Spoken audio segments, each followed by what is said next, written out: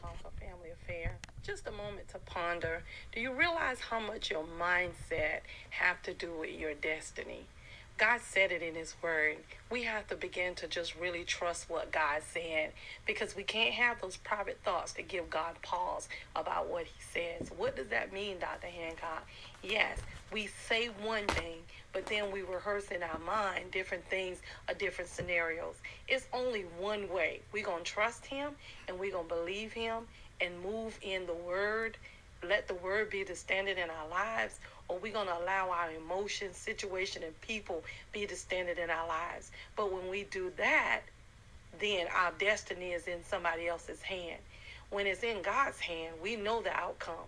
But when we put our destiny in somebody else's hand, it really does changes everything. This is just a moment to ponder with Dr. Hancock. Real Talk, a family affair. God bless you. Have a good day.